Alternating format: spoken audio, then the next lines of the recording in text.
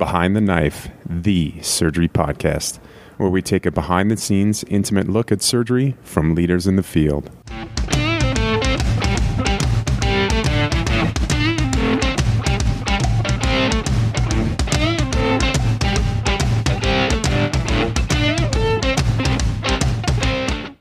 Welcome, everybody, to another episode of the Annals of Surgery and Behind the Knife Journal Club.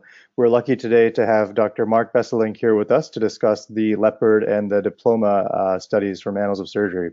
Dr. Besselink is professor of pancreatic and hepatobiliary surgery at the Academic Medical Center and Cancer Center of Amsterdam at the University of Amsterdam. He was trained at Utrecht University and the University of Oxford. He did his fellowship at AMC Amsterdam and Southampton University Hospital, and his clinical specialties in minimally invasive hepatopancreatic biliary surgery. He's the co-founder of the Dutch Pancreatitis Study Group and the Dutch Pancreatic Cancer Study Group. He's been a major leader in the teaching and dissemination of minimally invasive pancreatic surgery today across Europe and worldwide.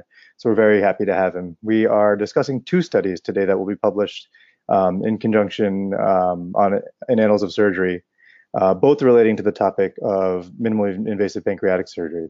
So the first study is the Diploma study. It's a study of minimally invasive versus open distal pancreatectomy for malignant disease. It was an observational study that used propensity score matching, and it compared perioperative and oncologic outcomes. And there's a randomized control study ongoing to sort of follow up on this. Briefly, what they found was that minimally invasive distal pancreatectomy had 1 day lower length of stay than the patients in the open surgery group. Their rates of complications were roughly equivalent.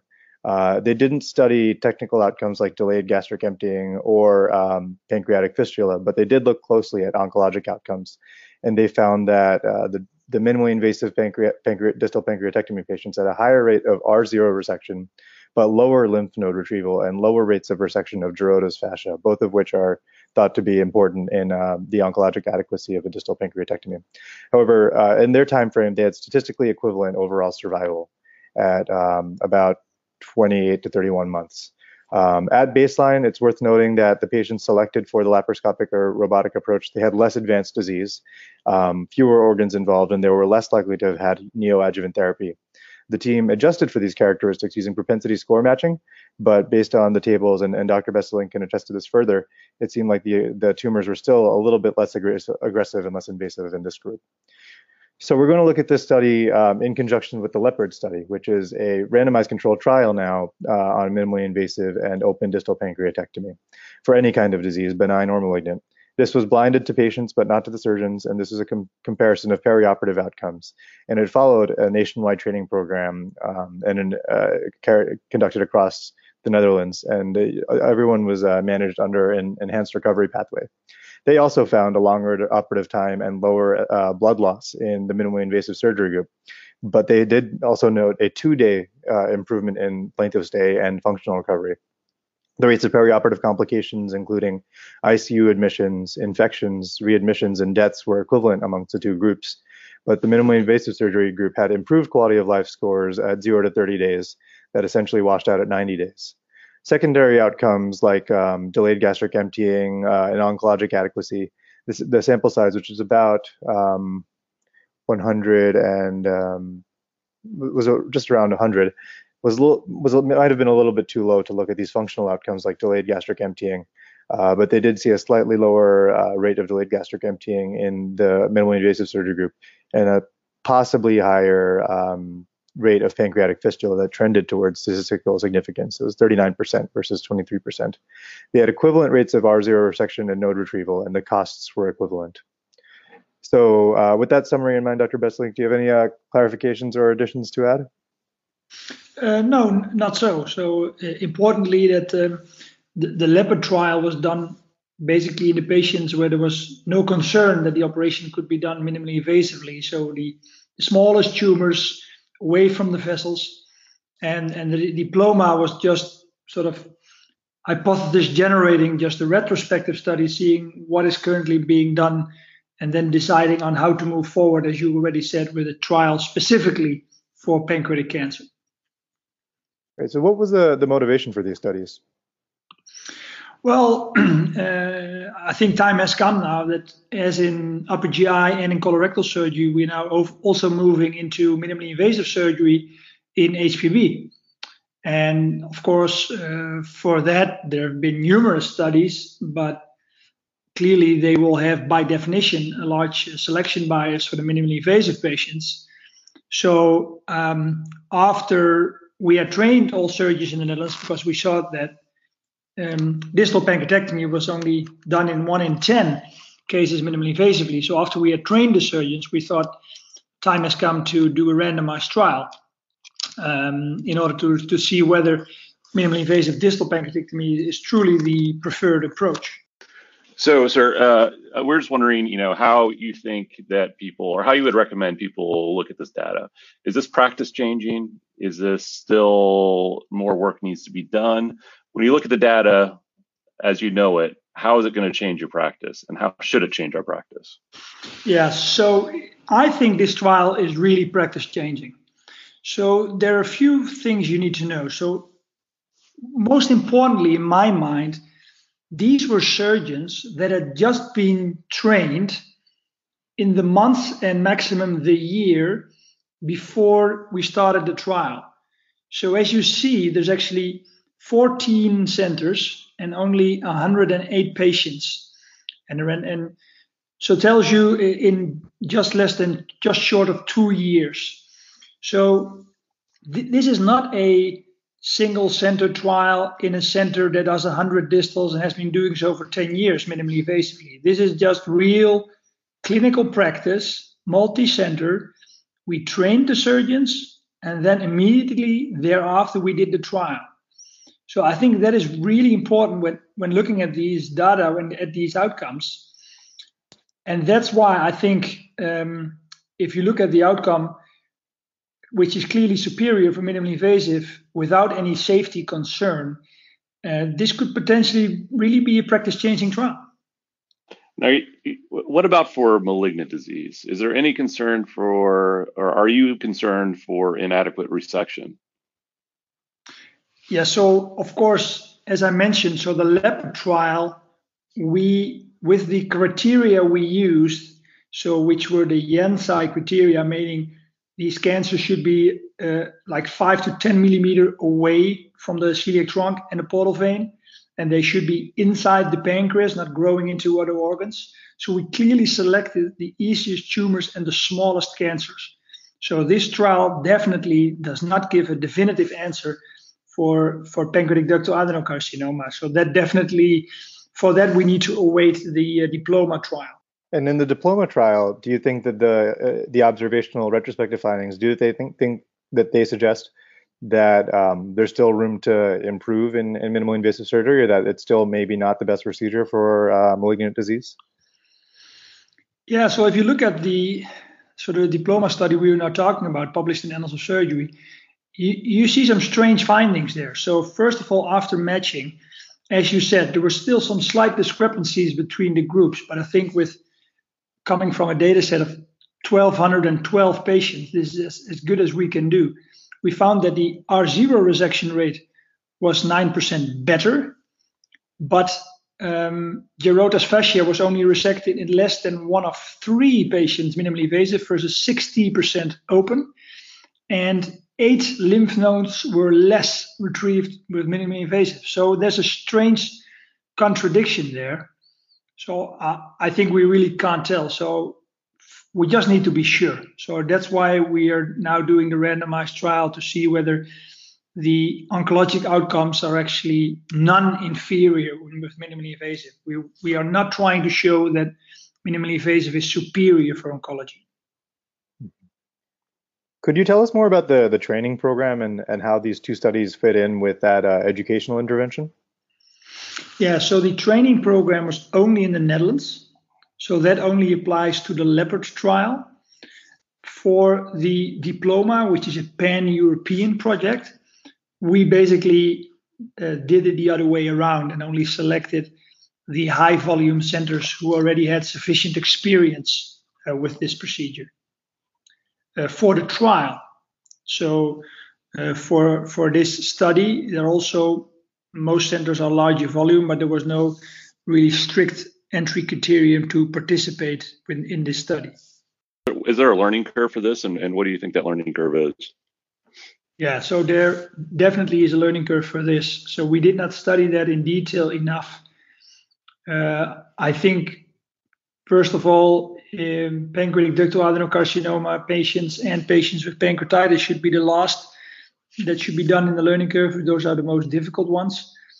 As you can see from the LEPARD trial, which I think is quite special because the training program was actually also published in Annals of Surgery last year with the same first author, De Roy. And in that, you can clearly see, the volume of the centers, you can see how many distals they had done. So it's probably going to be, so the learning curve for distals is probably going to be somewhere around 20 for the first learning curve. So that's not the proficiency curve. And probably the proficiency curve will be somewhere between 40 and 80 cases until you reach your optimum results per surgeon. Do you think that there's a different learning curve for safety and for technical complications? Do you think that learning curve is different from the learning curve for oncologic adequacy? Yeah, so actually for oncologic adequacy, we have no data at all, but clearly we expect that is a more challenging procedure as everyone would expect. In the two surveys we did, one in Europe and one worldwide, we saw that about 1 in 3 surgeons worries about the oncologic efficacy of minimally invasive, and actually 1 in 5 thought cancer was a contraindication to do a minimally invasive distal. Which, if you think about it, is a bit strange because for esophageal, gastric cancer, colorectal cancer, that's all being done minimally invasively. So, but we do need to prove it before we can be certain. And so in your practice now, will you be doing both malignant and benign distal pancreatectomies in a minimally invasive way? So after the LEPARD trial, for non-pancreatic ductal adenocarcinoma, the minimally invasive approach is our standard. And for cancer patients, we now only offer a minimally invasive distal pancreatectomy as part of the diploma trial. Outside the diploma trial, we only perform it open. Now, can you tell us a little bit about what you say to patients? Like, how do you explain it to them? What are the big drawbacks? What are the risks? How do you counsel the patients if you're thinking about including them in the trial? Yeah. So first of all, I tell the patients that overall, so distal pancreatectomy as a procedure apart from the disease pancreatic cancer, overall we performed the LEPARD trial showing no safety risks but faster recovery with minimally invasive. So that's a benefit to the patient, and that we would like to extend that benefit to patients with pancreatic cancer. And that we did the retrospective study showing that the chance of removing the tumor radically seemed to be better with minimally invasive, but on the other hand, the amount of lymph nodes retrieved was less. So that we are uncertain that the procedure would be done by, in my center, me, and I would tell them the amount of procedures that I would have done laparoscopically or minimally invasively, and that we expect that minimally invasive will also be the procedure of choice for the future for pancreatic ductal adenocarcinoma, but that there is uncertainty, and that's why we are doing the randomized trial. That outside the trial, the procedures will only be done open. Now, back to the diploma study, that one took place between 2007 and 2015, whereas the LEPARD study took place after your training program in 2015 to 2017. So if we repeated the diploma study in the present day, after presumably more surgeons have had more experience with it and gotten farther along in the learning curve, do you think that the oncologic outcomes of a minimally invasive distal pancreatectomy would still be worse? And is it possible to institute a training program focused on the oncologic adequacy in distal pancreatectomy? Yeah. So first, your question whether outcomes would be better if we would do the retrospective diploma study today. We don't know. I mean, the R0 rate was better with minimally invasive, but clearly experience will have increased by now.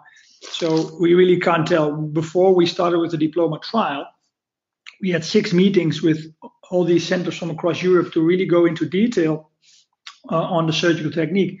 And it turned out that many surgeons did not think resecting Gerota should be done routinely in pancreatic cancer. They would look at the location of the cancer within the pancreas.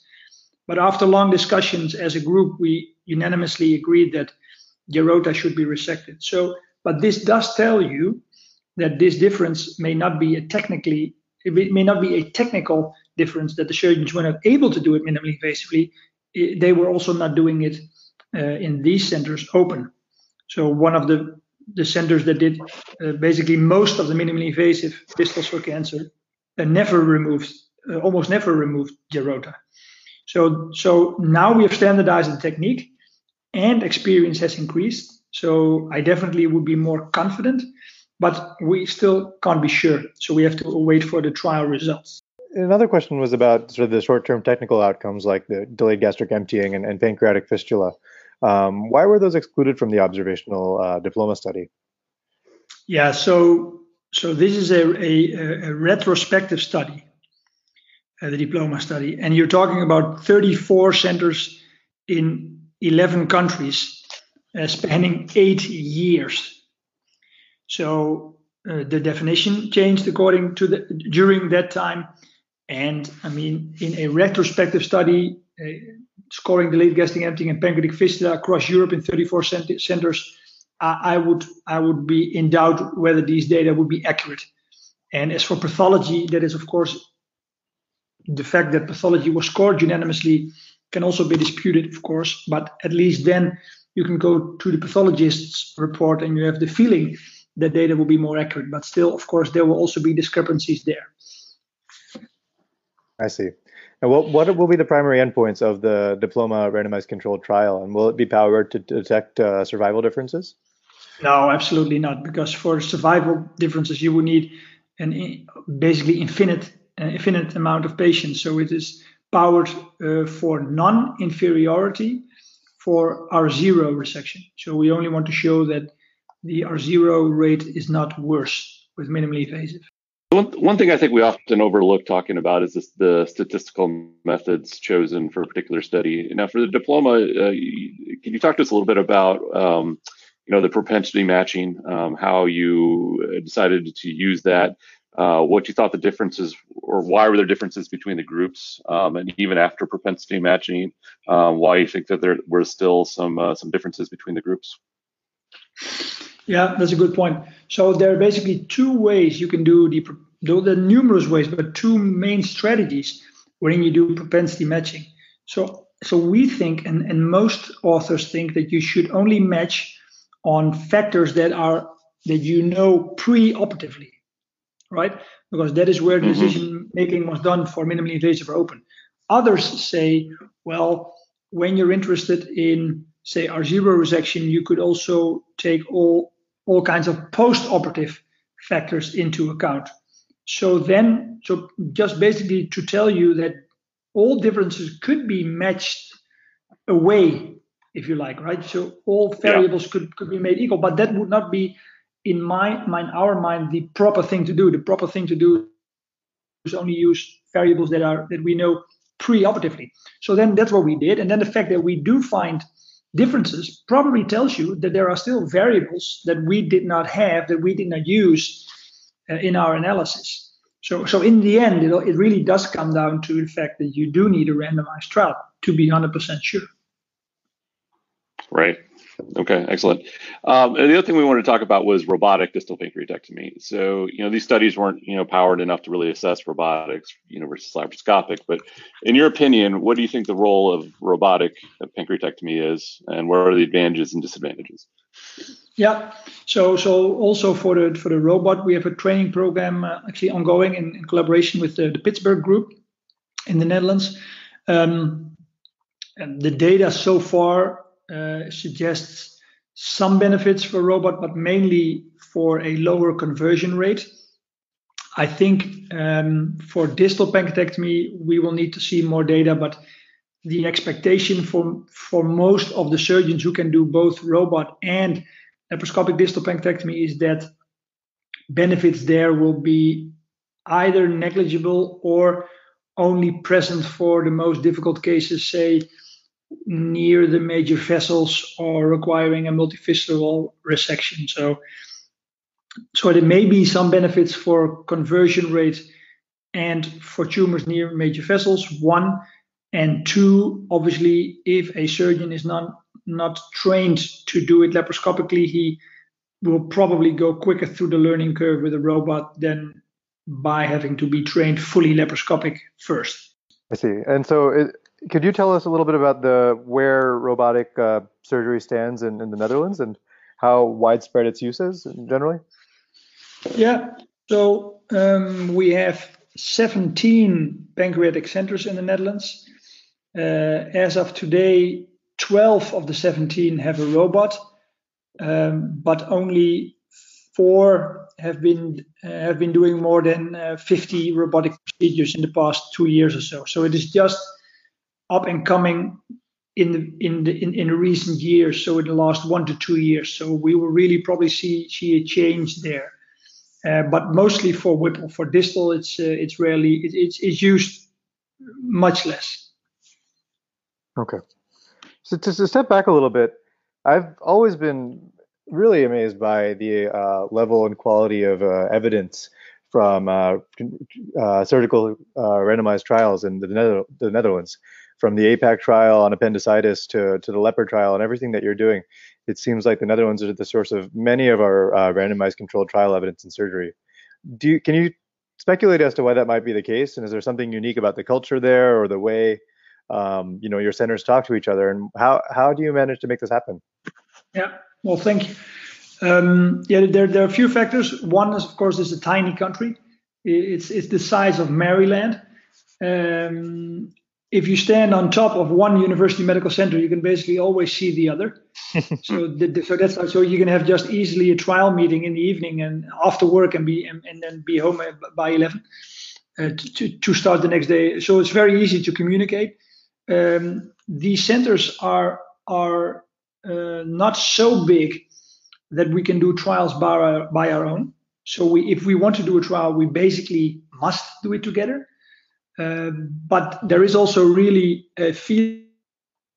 Basically, we work in these groups, and people know that he or she will always their turn will come. So everyone will do a trial at some point. So you help me, and I help you. And then we have PhD students who do 3 years clinical research only. So they will basically never see a lab. They will only do clinical trials and clinical studies. So and these are the people who do the bulk of the work. They are the first authors of all Dutch papers you basically will read.